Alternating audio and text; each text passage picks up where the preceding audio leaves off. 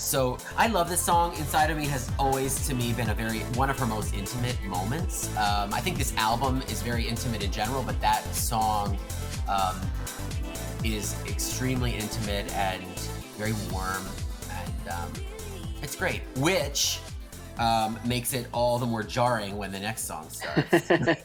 Well, I mean, the 90s were the time of CDs mostly. Yeah.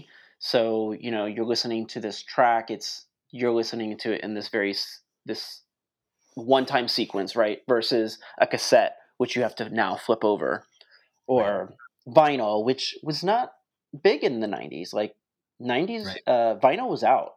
It was Right. all about cassettes and CDs. And so you take out the cassette, you flip it, and it's Human Nature, which Yeah. is her "fuck you" song to all the Yeah. critics for what she did with Erotica, which told you she was not apologizing for what she did in Erotica. Just because you hear this softer side of her on this record doesn't mean she's ashamed or is trying to apologize for what she did in the previous album. Absolutely no regret. Regrets. This is so confrontational, and it's interesting. It's interesting that it didn't do well. Well, no, it's not. Okay, I was going to say it's interesting it didn't do well here because stylistically, you'd think that it would have, but radio stations were not going to play a song that was a fuck you to them. Right. So I think I think again, this is another one when I go back to the singles choices, how I had mentioned earlier that I thought Don't Stop would have been a good single in America, and I think Bedtime Story for Europe. I think here in the United States, Survival would have been a better confrontational song for a single, and then Europe put out this one because you can see, in the United States, this song peaked at number 46, but in the UK, it was number 8. So clearly, it was just not something that took in America, yet the video is like one of her best videos. So it's interesting that it was how it turned out. And the video is interesting because it was Jean-Baptiste Mondino, right? Yeah. And which, he did a lot of her, he did the Justify My Love famously. But he also did Open Your Heart. Yeah. Later to do Don't Tell Me and Hollywood and stuff. But I thought the video I love that she basically put on the S&M stuff again. And and it was a very simple video. It was very much like Lucky Star, where it's just like a white background and they're doing this dance routine. And she has her chihuahua with her, Chiquita. Yeah. And it was her first dog that she ever had. Yeah. And she's all in leather. And Carlos is in it too. No, wait, is she in leather? Is it like latex? It's latex. It's like latex. It's very to me it looks very S&M Bondish. Right. No, I'm sorry, Wayne. It's not Carlos. It's the gorgeous Luca. one. Luca. Yeah. Luca Tomasini and the other wasn't one of her other dancers in there? The one dancer from Michael. Not Michael. The Fever. Yes, performance. I can't. Why don't I remember his name? But it was a lot of her dancers from The Girly Show. Yeah. No, it's a great video. It's and she ends saying the absolutely no regrets. And then, like punching, like punching in the air. Yes. I was always disappointed that she didn't say absolutely no regrets on the like in the recording of the song. Like even it is in there, isn't it? She says it in there, but it's covered up by all the layers of music. Oh, she says I have no regrets or something like that. But that's what it is. I think it was such a great sort of ending to the video to have that like slam sound and then focus on her face and saying absolutely no regrets. I think that would have been a great way to end it. But it was an afterthought, I'm sure. Yeah. Well, for the purpose of the video, because if you ever find the promo single, it has the video version on there. Right. The only thing is that, of course, they cut out the word shit by doing the door slam in there. Yeah. Which is what they did on GHV too, and that was such a mistake. Oh, GHV2 is such a wasted project for me. Yeah. I wish they did more with that.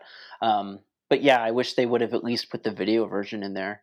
Even Yeah. if they're going to just sit there and repeat the chorus and say, "I'm not sorry, it's human nature," but they Right. don't do the "I'm not your bitch, don't hang your shit on me." Like, why wouldn't you just put that on there? It doesn't create a parental advisory because it wasn't on Bedtime Stories. So why not just put it on GHV2 the same Right. way? At least put the album version on there. Jeez. Right.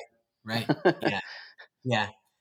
And then and it's interesting. This is one of those songs that she just continues to play live over and over and over again, but this wasn't even on Celebration, was it? It's not like she doesn't consider it, like it's not ever on, and it's not on her like retrospective of her whole career for greatest hits, yet it's one of her songs that she performs in almost every tour, which is so weird.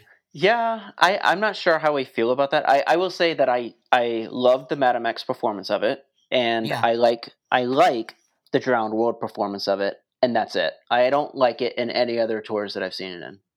Well, and I'll never forgive, and I'm sure I'm going to get a lot of hate for this, but I'll never forgive Drake for making that face when he Oh, at the Coachella festival when she kissed him. I mean, he later said that it was not. her perfume or her lipstick or something like Yeah, that. But but look, all that matters are headlines, and that face was photographed and put on a yeah, headline, with the headline of, and I'm not you know, even sure why she did that. Like, not kiss him, but like perform on there. Like, I don't, just didn't seem to fit what was going on in her career. So I'm just like, why'd she even do that? But well, it was just didn't she later do some sort of like Instagram live or something where they said, what career advice would you give yourself? And she said, never kiss Drake, no matter how many times. yeah. Yeah, But let's talk yeah, about the last thing I want to say about the video.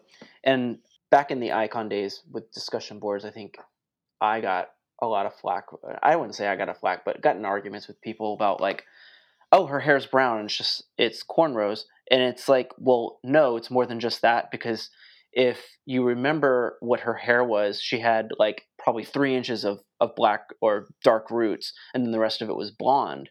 And in order to cover up she didn't want the blonde to show. So in order to do that, they used leather straps right. to braid her hair into to cover up. And a lot of people were like, no, it's all her hair. And then she literally admits it in an outtake of the Oprah interview where she talks about that, where she talks about like, here's a creative way I had to change something. Yeah. So, No, you're absolutely right. I also loved, yeah, no, and I loved the single cover artwork. I thought it was beautiful. which was also done by Patrick Yeah, DeMarc. Say I it don't for know how to me. say. I don't know how to. DeMarc Collier. I don't know. Yeah, and where she looks like Courtney Love. Yeah, Yeah. yeah. But it's, I mean, and I know at the time there were a lot of comparisons. Courtney was, I mean, we already know about what later comes with the compact, but it was a beautiful photo. It was a beautiful photo shoot, Yeah, because and it was on. She did a photo shoot for Details magazine where it used like all those pictures. yeah. But human nature. I think that the sentiment of the song and what it's saying is extremely important. But it's never been my favorite Madonna song. I will say. I mean, it's not like I hate it or anything. It's just not one that I. Maybe it's because I've heard it too much. But for the two confrontational songs on the album, Survival to me was always the one that I preferred, and I think it's just because it's more melodic Yes. and sort of softer and less, I don't know. I don't know why. Maybe it's Yeah. just the way. No, Yeah. I 100% agree with you. I think with Human Nature musically, I don't feel like the song really goes anywhere. Right. The chorus and the verses, and they all kind of just sound similar. Right. So it's like the song really never like takes off. There's not like a huge bridge where the structure of the song changes or anything like that. So I can get that, and I think it's a song that grew on me. I don't know if I originally liked it when I first heard it, but it's definitely something that grew on me, especially after seeing the video and seeing her perform it on Drowned World Tour. And then the remixes. Like, I like the dance remixes of it. So the 90s remixes were the thing. So Yeah. you had to find a good remixer. And I think there's there's a bunch of different singles, but I think they're all on streaming now for Human Nature. And actually, I think all these singles, aside from Take a Bow remixes, have been released on streaming. Yeah. But Human Nature, I really like the dance remix of that one. Yeah. Listen, yeah, I mean, you're right. I agree what you were saying musically about how it's sort of one note, but but lyrically, it's great. And I think lyrically, in a way, it kind of sums up Madonna's attitude to her whole career, doesn't it? I Yeah, mean, this sort of like, fuck you. I'm not interested in what you have to say or your opinion of me. And that's still her. That's still how she is today. And really, that's why we all love her so much. Her exactly. unapologetic, that she's an unapologetic bitch, right? Yep. And so I think that for me, I've always loved Human Nature lyrically, and I was always kind of wishing that it was just something different musically. Now, I can't tell you what it is that I wish that it was, but I do love the lyrics. So and I love the video. So, but again, like it wasn't a hit here, and I just think it wasn't the right single choice for America. And at the time, so we haven't gotten to Take a Bow yet, but it's interesting how this album had 4 singles, and Secret was the first one. It was a big hit. And Take a Bow, which we'll get to later, was an even bigger hit. Yet the second 2 singles were flops in America. And I just think it showed sort of the public's like, they only could deal with so much Madonna at one time, perhaps, or something. I don't know. I'm not sure what it was. It was interesting, wasn't it? Yeah, and I think part of the criticism too is because she worked with multiple producers on this record. She originally was supposed to work with Shep, but ended up Yeah. not, Yeah. which you guess would probably be more of a dance record.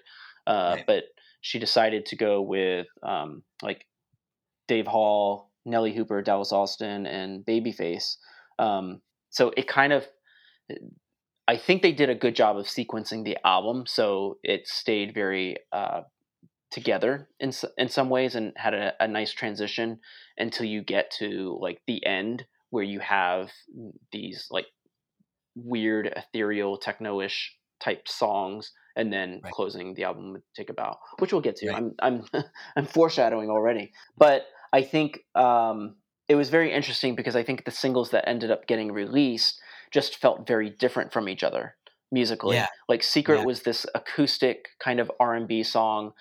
Take a Bow was, while it was still a little R&B, but it was very adult contemporary. Human Nature was just all kind of like R&B sounding, and then Bedtime Stories just has this like weird club techno ish sound. Like people didn't know Right. what to do with it, especially here Right. in America, Right. Right. because it didn't have like pop sensibility. It wasn't melodic, and so I think you're right. I think there was some sort of like, oh, okay, well, I liked Take a Bow. I'm done listening to Madonna now. Right. Yeah. Not fans, just I think just like the public perception is like, if you're not going to give me what I've already heard and keep it kind of static, then I'm I'm already getting off this train. But as we know, you need to stay on this train. You need to. It's a cathartic journey. Yeah. It's got nothing to do with art. But I do think that this second half of the album is a strange, like every song is amazing, but every song is so different and, it doesn't necessarily have this, like, I think the first half of the album really flows seamlessly from one Yes. song to the next. The second half is very different every song. And I think, like, actually you could say that, going from Inside of Me at the very end, because like I would listen to the whole album, as on CD. um it just kind of, you have a whole different mood for every single song Yeah. for the second half, which is interesting. Yet it does, but it does work together as a whole Yeah. project. Yeah. And I'd say like the only exception to that rule is probably the next two tracks, Forbidden Love and Love Tried to Welcome Me. I Yeah. think those two work well together. Like they're like if we listen to Inside of Me, Forbidden Love, and Love Tried to Welcome Me, I'd probably feel very depressed because if Yeah. I listen to all three of those in a row. So I like that they put Human Nature um, after Inside of Me to kind of break up that monotony of kind of like these songs are kind of depressing. Right. If you look at the lyrical content, and of course the music is very emotional. Right. But Forbidden Love is one of the songs she wrote with Babyface, and of course he's featured on it. Um, and it's the first Forbidden Love, and for me, the only Forbidden Love, because I'm not a huge fan of the Confessions version. I love Forbidden Love. I like that it was used on Something to Remember also, and I love the bridge to this song because like if I only had one Yeah. wish, and that's it's one of my favorite songs on the record. What are your thoughts? I love, actually, I love both versions of Forbidden Love. Well, not they're two separate songs. They're not versions, right? True. Yes. They're two Correct. totally different songs. So Bedtime Stories just in case anybody doesn't know, Bedtime Stories has a song called Forbidden Love, and Confessions on a Dance Floor has a completely different song called Forbidden Love, which was kind of stupid to not give them something different. Like, I don't know how you would do it, but I think, the Forbidden Love here on this album is a very lush R&B duet, really, with Babyface, and it really takes you back to 1994, that time period when Tony Braxton was at the top of the Yep. charts, and Mariah, and it was that kind of a sound, and it really, but yet it didn't feel like Madonna was, trying to copy anybody or chase a trend. She was doing her own thing, and it was unique and lovely harmony. The bridge, lovely harmonies.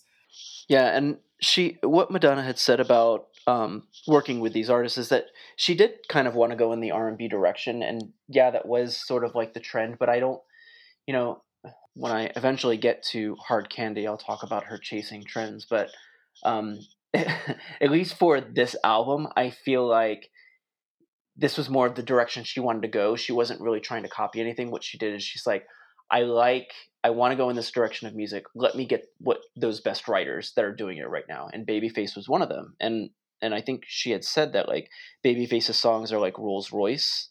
Yeah, yeah, The design is a classic, the ride is smooth, and they're built to last. And so I think that Madonna is a great curator of talent. So I always feel like she's going to pick the best people to do the the kind of things that she wants to do. I mean, all jokes aside, with Hard Candy, she had a direction she wanted to go. She knew who she wanted to work with, and she did it. I personally have a different opinion. My opinion is very different than other Madonna fans on Hard Candy, but I don't hate her for it, and I don't necessarily hate the record. It's just not something I prefer. And right. this record could also be something that fans don't prefer either. I mean, I I guess I'm just trying to apologize for myself for shitting on Hard Candy all the time, but Well, you shouldn't, because Hard Candy is a Justin Timberlake album featuring Madonna on backup vocals, and I'm sure that people are going to turn off this podcast right now because of that. But that's fine. No, I mean, really, this album, Bedtime Stories, really was, even though it was working with a lot of those top producers, it was very organic and very Madonna and very much, and Forbidden Love really was, it fit with this, with the sounds of that time. And and then moving into the next track, Love Tried to Welcome Me, interestingly, is it's very unique too. It almost sounds like a musical theater song to me. it's probably my favorite track on this album. Yeah. And I feel like it's just very emotional. It gives me all the feels. Like I can just turn it on. It it lets me get me back to my like whenever I feel like depressed, I'll listen to this song to get me out of that depression because it it feels like a very depressing song. And I think she Definitely. said she wrote this watching a stripper on a pole, like going to a strip club and watching a stripper, and it kind of inspired her to write this track about she created this whole background story for this stripper or whatever. It's literally probably my favorite track on. It's one of my favorite Madonna songs, um, and it's a song I will just put on by itself. Like I won't even have to listen to the album to listen to the song, like I do for some of the other tracks. But this is one of the ones that like stands out for me. Yeah, it's very lonely, this song. Hmm. It's very kind of um It's sad, a sad song. It's funny, I think back to I think back to, like, when this album came out, and I used to think, in my adolescent, having a crush on, whichever guy and I had a crush on, I would be, like, singing this song and thinking about that crush and feeling so lonely, but, like, I mean, the lyrics are so deep, and certainly when you're, like, 15 or 16 years old, that's ridiculous because 'cause you're not having that deep feelings, but, feelings that are that deep, but it was still, I really related to it at the time. And now, um, I think, wow, it wasn't that dramatic, Greg. It was just high school. Yeah, But I love the song. I love it. I mean, it's strange. I'm not sort of going through those particular feelings personally anymore, feeling lonely. And not that no, I take that back. Everybody feels lonely from time to time, right? of So it's course. not like that. And depression, is something I struggle with too. But I just think, but I don't know, I have a different appreciation for it now, a more adult appreciation Yeah, for it. But I love it. I think it's a beautiful song. the bridge is my favorite, and I love that she repeats the bridge. Actually makes sense for this song where it does the instrumental and then it brings it back by using the bridge. Well, and you mentioned, gazing out a window or something. Didn't you just say Yeah, something like that? So I think that this would work. Like I always imagine it in a show, like, or a movie, like somebody in that, like it has a lot of imagery with this song, the idea of somebody like, having this sort of like moment alone. They're lonely. They're looking out the window. They're, being very introspective. And I think that it really tells a beautiful story. And I think it's some excellent songwriting. I mean, the lyrics are, they paint a beautiful picture of a scene and, um, I don't know. I think hearing it, you really kind of can tell, you can see it's almost like a painting, right? With a lot of different yeah, colors on it and stuff. And I think she just really was doing some great songwriting um, at the time. yeah. And I think, I mean, for me, the song just like it sends me into this other kind of realm within myself, very self-reflective of like Yeah. what, like you said, like when you are feeling lonely, like why you kind of just start asking yourself, like, why am I feeling this? Like, what's going on in my head, and what am I thinking? So, and that's why I say, like, whenever I feel like I might be feeling down on myself or feeling depressed, I'll listen to this because this song feels lower than I feel. Like to me, this is like a gut wrenching, cry for help, like inside my own head. So it kind of allows me to get myself out of it by listening to something like this. Yeah. Yeah. I think that this was a good track to remember it was something to remember. No, this was a good track for people who, thought that Madonna was like, either all like fluff dance pop artist or she was just all sex, sex, sex all the time. This was so opposite of all of that, and it was just a unique song in the middle of this album that was. I mean, this is like reading somebody's diary, Yeah, right? Like reading Madonna's diary and thinking. I remember thinking to myself, "My gosh, she like is really." Going through like it felt to me like she was really going through something and really feeling alone and in pain and all those things. And she was letting us in, So right. um, I don't know. It's a great song. I mean, Adele could have covered it on 30. It would have fit right in. Back to Madonna. Sanctuary. Sanctuary. Sanctuary. This is another one of my favorite tracks, and Yeah. again, because Love Tried to Welcome Me already puts me in a different sort of like mindset, kind of takes you to another realm. Sanctuary literally takes you to like an alternative universe, and it carries on through Bedtime Story. But um, Sanctuary just has this very weird sound that you've never heard from Madonna. Like this is different music. So it's we're now past R&B right now. Um, and we're now taken into music that's similar to like Bjork and Massive Attack, who she will work with, and Bjork actually co-wrote Bedtime Story, but Sanctuary just feels very otherworldly. It does. It's very different than the sounds of the all the sounds that we've heard so far on the album. She's singing in that whisper voice. She's singing in that little girl voice from inside of me again, Yes. and it's I don't know. I think of it like Puck from A Midnight Summer's Dream, Oh yeah. where she's kind of like the narrator, taking you into this world. And it's Yeah. very poetic. Like the lyrics are very poetic, and she also quotes. Um, It's Walt Whitman, right? there we go. Thank you. It fits. It makes sense, and it just kind of sets the tone for the whole song. And it also, the other thing about this part of this album, Bedtime Story, I'm sorry, Sanctuary into Bedtime Story. And of course the songs are, they flow right in there into one another. It is very much a sort of like sign of things to come with Madonna's career. Exactly. Looking forward to this sort of like, and so was I Want You with Massive Attack, looking forward to what would be Ray of Light, in the late 90s when she got into that more electronic sort of sounds. Yeah, and even with the I'll Remember remix, the like I think it was called the William Orbit Yes, Gorilla yeah, remix. I think yeah, even with that, like if you put that track with these two, with Sanctuary and Bedtime Stories and yeah, I Want You, those tracks all sound like they belong together. together, yeah, yeah, like a mini EP of Yeah. electronic, yeah, But let's go ahead and go into Bedtime Stories because that was a single that was released. That was the third single that was released, right? yep, on February 13th, 1995. And in order to promote this single in the video, she had a pajama party at Webster Hall. Yes, she did.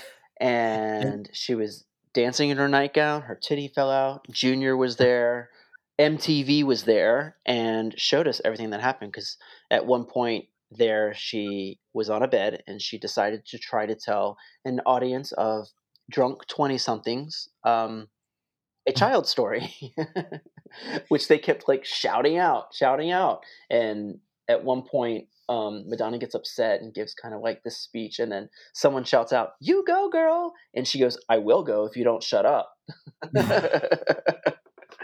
yeah, honestly, I think that people were, I think that particular pajama party was really, I mean, it shows that there was an audience for her that would have gone to see her on a tour if Yeah, she had played this album. I think that, I mean, really, the pajama party was kind of ridiculous. I mean, that she was going to sit and read a book. I mean, the dancing and stuff was fun, but I always remember it feeling very kind of like manic and chaotic. And they're dancing, and then she's like reading this. What was the name of the book Miss she read? Spider's Tea Party.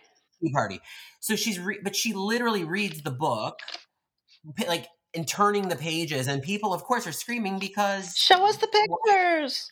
right, like why is she reading a children's book? I mean, it was a cute concept, but I think in the end people would have loved to hear her sing something, or but that's okay. Listen, who else in the history of music has done that, Right. right?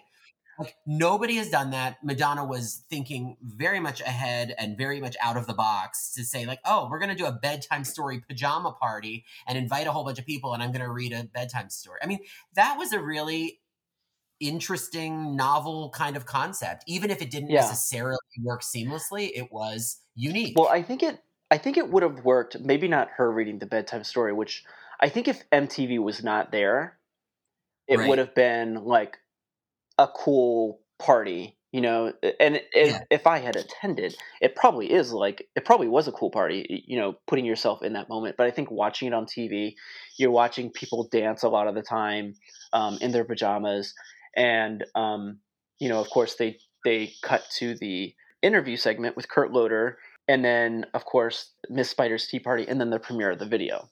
I'm not sure if it worked well for television. I think it was just yeah, the whole like reading of the story just seemed silly. And then what I hate is that they re-edited it when they started showing repeats of it, where they cut out some of that banter where she's complaining to the Yeah. Yeah. audience, which I hated because that's actually what made it funny to watch.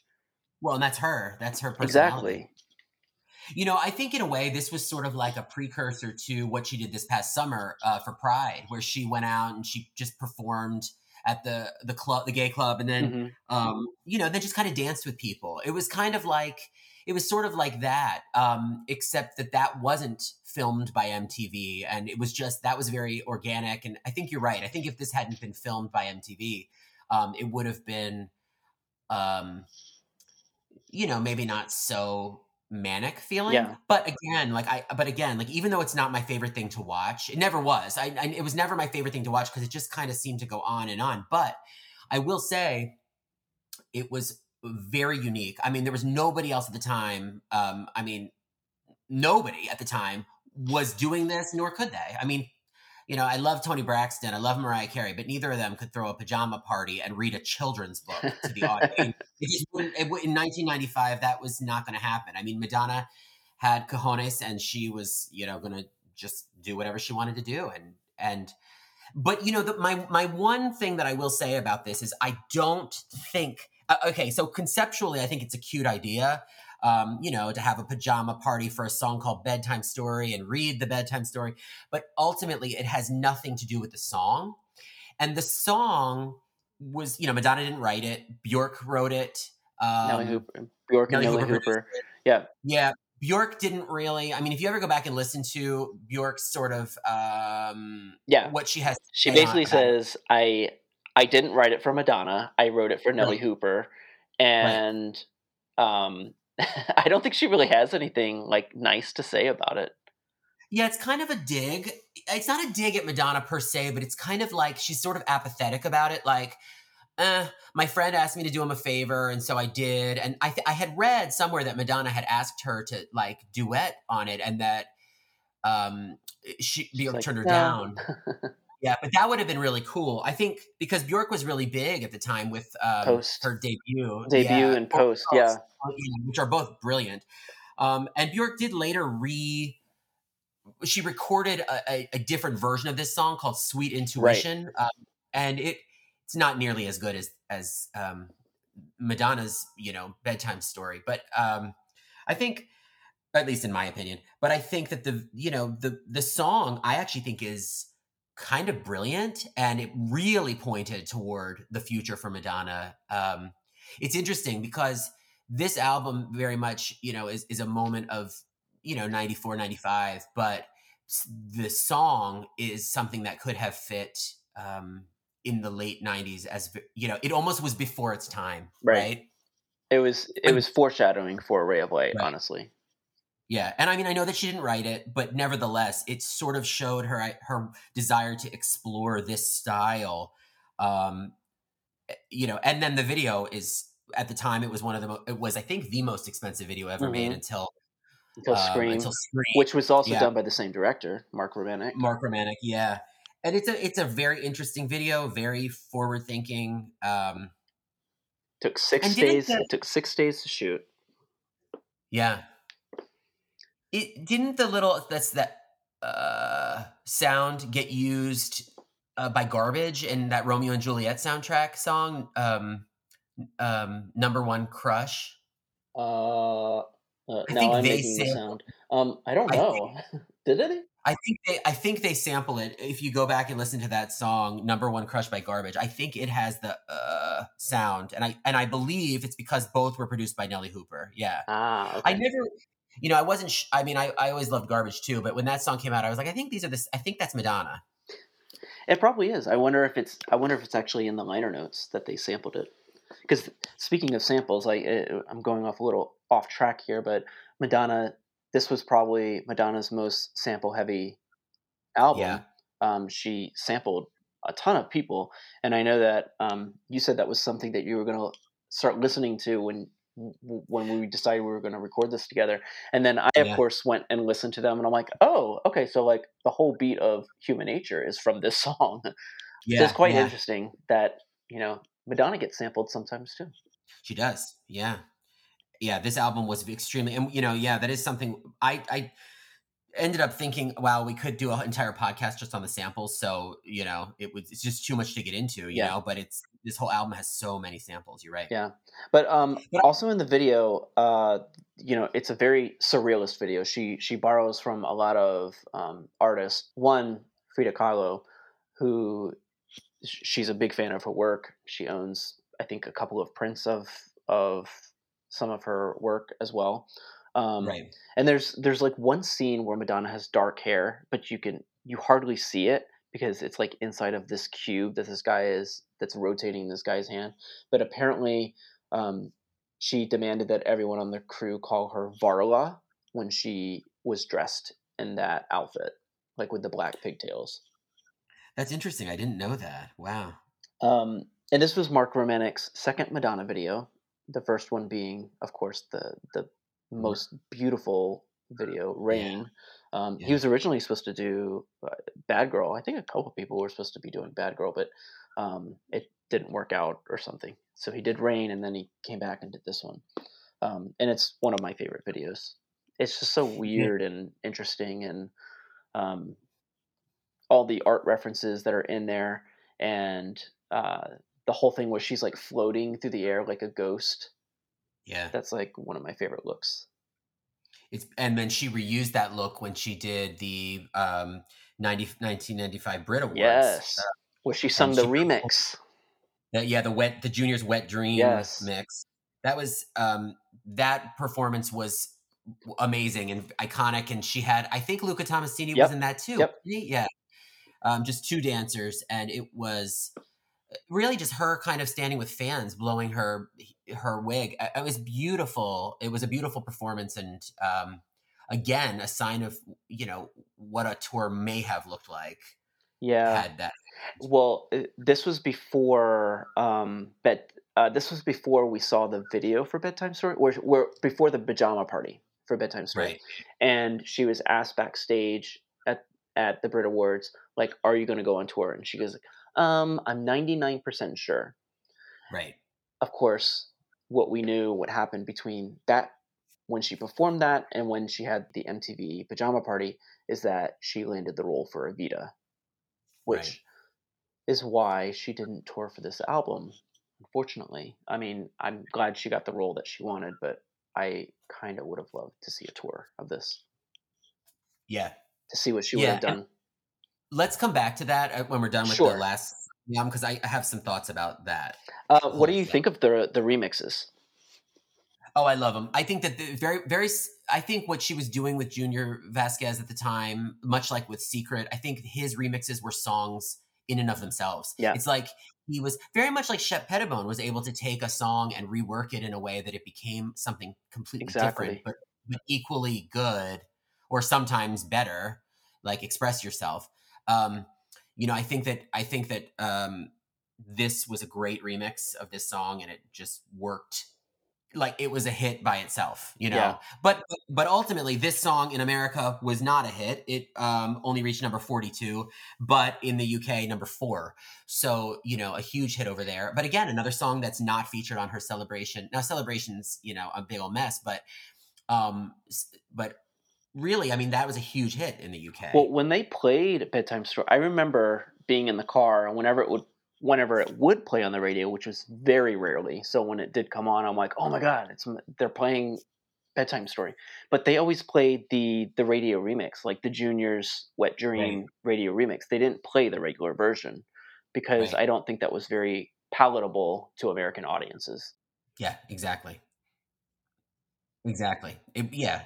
And the album version is not as if you play the album version in a club, it doesn't have a real driving heavy beat or anything. I mean, the Wet Dream mix is more Yeah, danceable. Yet the original version, the album version, is fits so well on the album um, that I think those were like the right choices to make, and I love this song. I think it's a great, but I think it's a forgotten song. yeah, for sure. I think if Yeah, you asked like a casual fan or someone who is not a fan but is familiar with her music about Bedtime Stories or about Bedtime Story, the song, they'd be like, I don't know what that is. yeah, but probably in Europe that would not be true. I bet in Europe people would say, "Oh yeah, that was a good song." Yeah, I'd You agree. know? Well, um, the last song on this record closes out the album, and it's one of her most successful singles.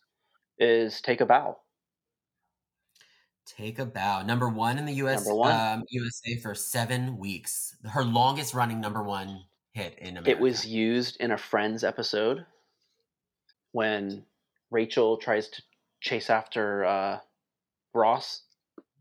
Yeah. I was not a Friends. I was not a Friends fan, but I do remember just casually watching that episode, not knowing that that was coming on. I'm like, oh, she's letting her music be on used on television now. That is interesting in itself. But the biggest thing that we got from this single, other than it being number one for so long, is that the video, which is to me like one of her most beautiful videos. Like to me, she looks really good in this video. It's a beautiful, beautiful video. It was very much a pointing to Evita, right? So Mhm. it was almost like she could have sent this. You know, they always talk about the long letter that she wrote Yeah, to Alan Parker. This could have substituted, or maybe she I think did she for. did. I think Did she? she Okay, sent like the 327 page letter. It always the number of pages always changes right, depending on right. which interview you read. But she sent this video along with it because she said it was Ava Perón that inspired Yeah. her. Like when she's sitting out on the balcony watching the bullfight, she was inspired by like Ava Perón. Yeah, I mean, if you were to watch this video and then watch Evita, they would seamlessly Yeah, fit together. I mean, it's a beautiful video. Michael Hausman directed it. Emilio Munoz, a bullfighter from a Spanish bullfighter. It's a beautiful video, and they did um, MTV did a special called No Bull, the making of Take a Bow, and that is a great Kurt Loder. Kurt Loder kind of like follows her around Rhonda, yep. Spain, and it's a beautiful, it's a gorgeous, it's a great interview, and for a fantastic video. Yeah, she's very like lighthearted, and I think Kurt Loder had interviewed Madonna previously a couple times, but this kind of let her. She was a little bit more open with him, like a little bit more like chatty and conversational and fun with him. Yeah, Which I think this is the first interview where they kind of did that, where it wasn't just like this one sit down interview. It was him trying to basically chase her in between takes, where she's like smoking her lunch because that's what she was doing to not gain any weight. She was smoking at the time, yeah, um, and she was showing off some of the costumes and explaining the video, and then there was a sit down part of it, which I liked. And then they talked about kind of the whole erotica controversy and why this record was important as sort of like a clapback for some of those songs. and he asks her if she wants to have a baby, Yep. and because everybody talked about that at the time, Even everyone needed Ruby to know. asked it. That was also in the Ruby Wax interview if she wanted to have a Yeah, baby. yeah, Um, because we all knew that she wanted to. We all knew that she wanted a baby around this time, and this right, is her biological clock was ticking like hard, and within the next year or two, she had that said yeah, baby. yeah.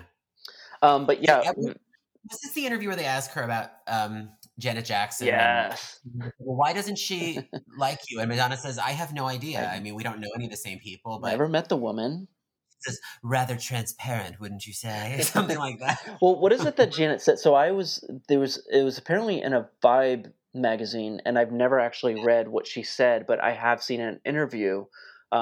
This and this is also around the time where Janet was doing like If, so which confused me because she says, "I think what I do," because they asked her about Madonna, and she says, "I think what I do has a little bit more class to it." And I'm like, Yeah, "Girl, you're talking about giving head in If and grabbing a guy's crotch. How are you saying that you're more any more classy?" But right. so I just thought that was kind of humorous that she would even say that. I think you know I don't know if it's the industry itself or maybe it was a personal thing against each other, but I feel like you know it, when you start pitting two women against each other, it can get really catty. Well, it can, but I think with Janet Jackson, who I love, by the way, Same. Another reason why I hate Justin Timberlake, but okay. So, but I think with Janet Jackson, probably, I mean, Janet also made the comment, if you don't have anything nice to say, don't say anything at all. And I think, I think it probably part of it comes back to even like Blind Ambition, Truth or Dare, right? Where she comes out and they say, very Janet Jackson Rhythm Nation. Yeah, And, so I think there's that, I think Janet probably felt a little bit hurt, and, like you said, the industry was always pitting Madonna against. If it wasn't Janet, it was Cyndi Lauper or whomever, right? And I think you're right. It's not an industry that you can only have one. I mean, or like then Madonna versus Gaga or whatever. There can only be one female performer at a time, right? So apparently, and I think that Janet. It was weird because you're right. Like she was, singing about lots of her stuff was very sexual at the time. I yeah, mean, she was on the cover of Rolling Stone with shirt on and just the hands covering her breasts and um which I talking about how love. she's you love it. Yeah, And she's talking about how she's classier than Madonna. I don't know. I think I wonder how things would have been different had she said, "Yeah, love Madonna. Think it's great what yeah. she's doing and good for her." Like that would have been cool. But but Well, doesn't matter. it's kind of interesting that you said that there could only be one because that was the trend. Like women couldn't be played back to back on the radio.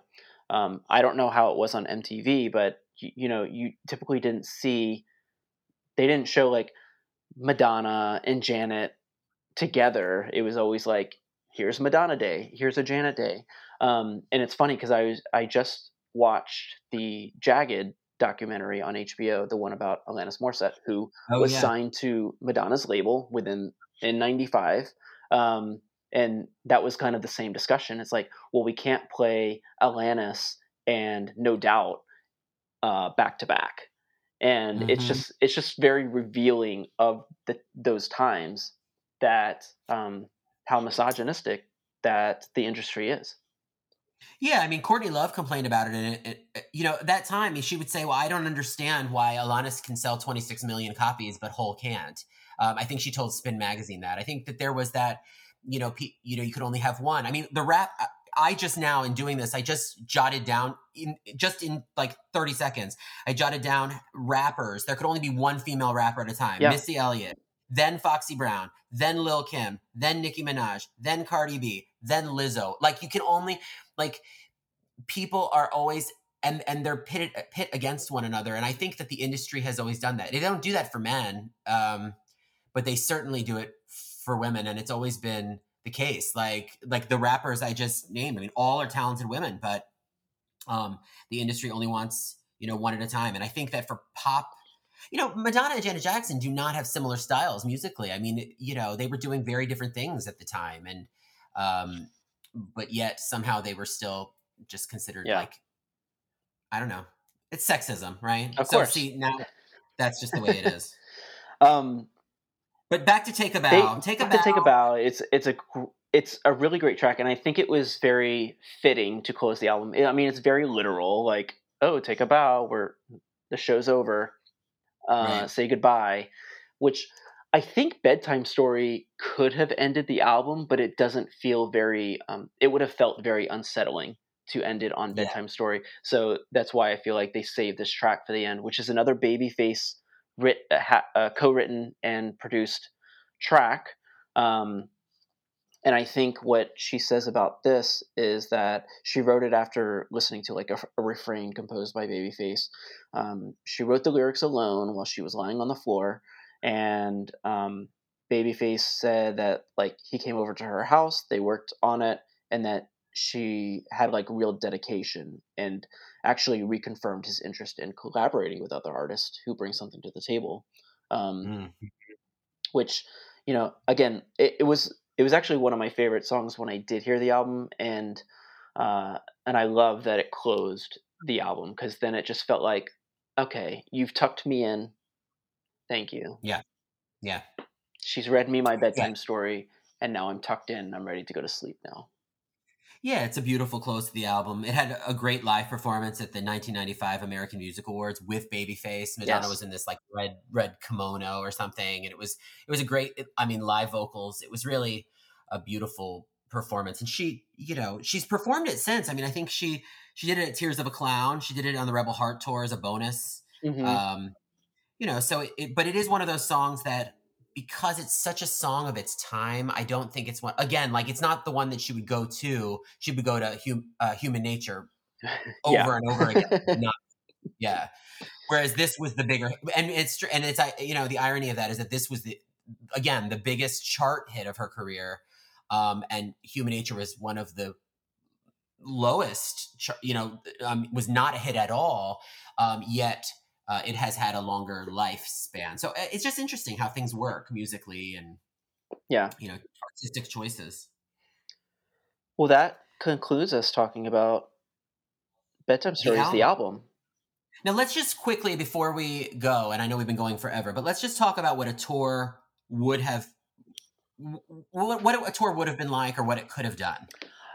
Um, I'll let you tell me, because honestly, I don't know. I don't know what she would have done. Like, what songs would she included? What songs, like, when we finally see what she does with a tour, which is what, 8 years later after Yeah. the Girly Show, to see what she did with Drown World Tour, we basically just saw tracks from Ray of Light and Music. We didn't really get any hits except for two.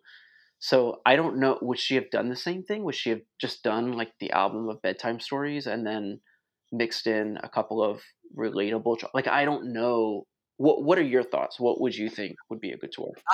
Well, I think that what she should have done, is, this would have been a, like an MTV Unplugged kind of event, but um, I mean, like, nowadays, I mean, she couldn't have done this then, but like a theater tour would have worked really well with this album, to tour this album in small venues. Yeah.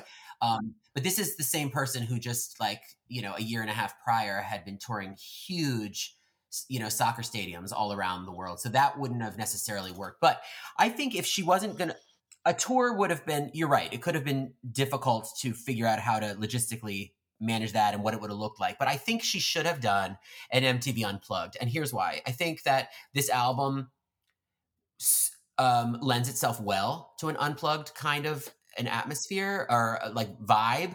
But I also think that MTV Unplugged was very cool at the time. And I think Madonna needed that. Like, I think it would have given her that extra bit. I mean, Take a Bow was helpful in making her cool and having a big hit and stuff. But as we were saying, this album took Madonna from being somebody that the press kind of like hated, and made her sort of, okay with the press again. It sort of changed the public's perception. And I think she could have continued that with sort of an MTV Unplugged kind of a performance where, she could have thrown in some of her older, like, La Isla Bonita, some of older songs that would have lent themselves well to the Unplugged kind of style. And so it would have, it could have been a Bedtime Stories with some greatest hits thrown in. Like, she could have done Rain, she could have done Live to Tell, songs like that. Yeah.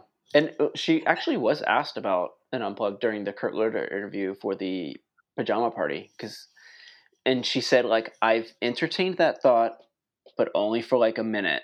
But I think it Yeah, was yeah. more of like everyone was doing unplugged, and that was the thing. Like, that was the big thing on MTV. If you were promoting yourself, unplugged was a way to reintroduce yourself with, applying a different style to your music. So Madonna being like a pop artist, you didn't really see kind of like a breakdown of her music, meaning like a strip down of her music.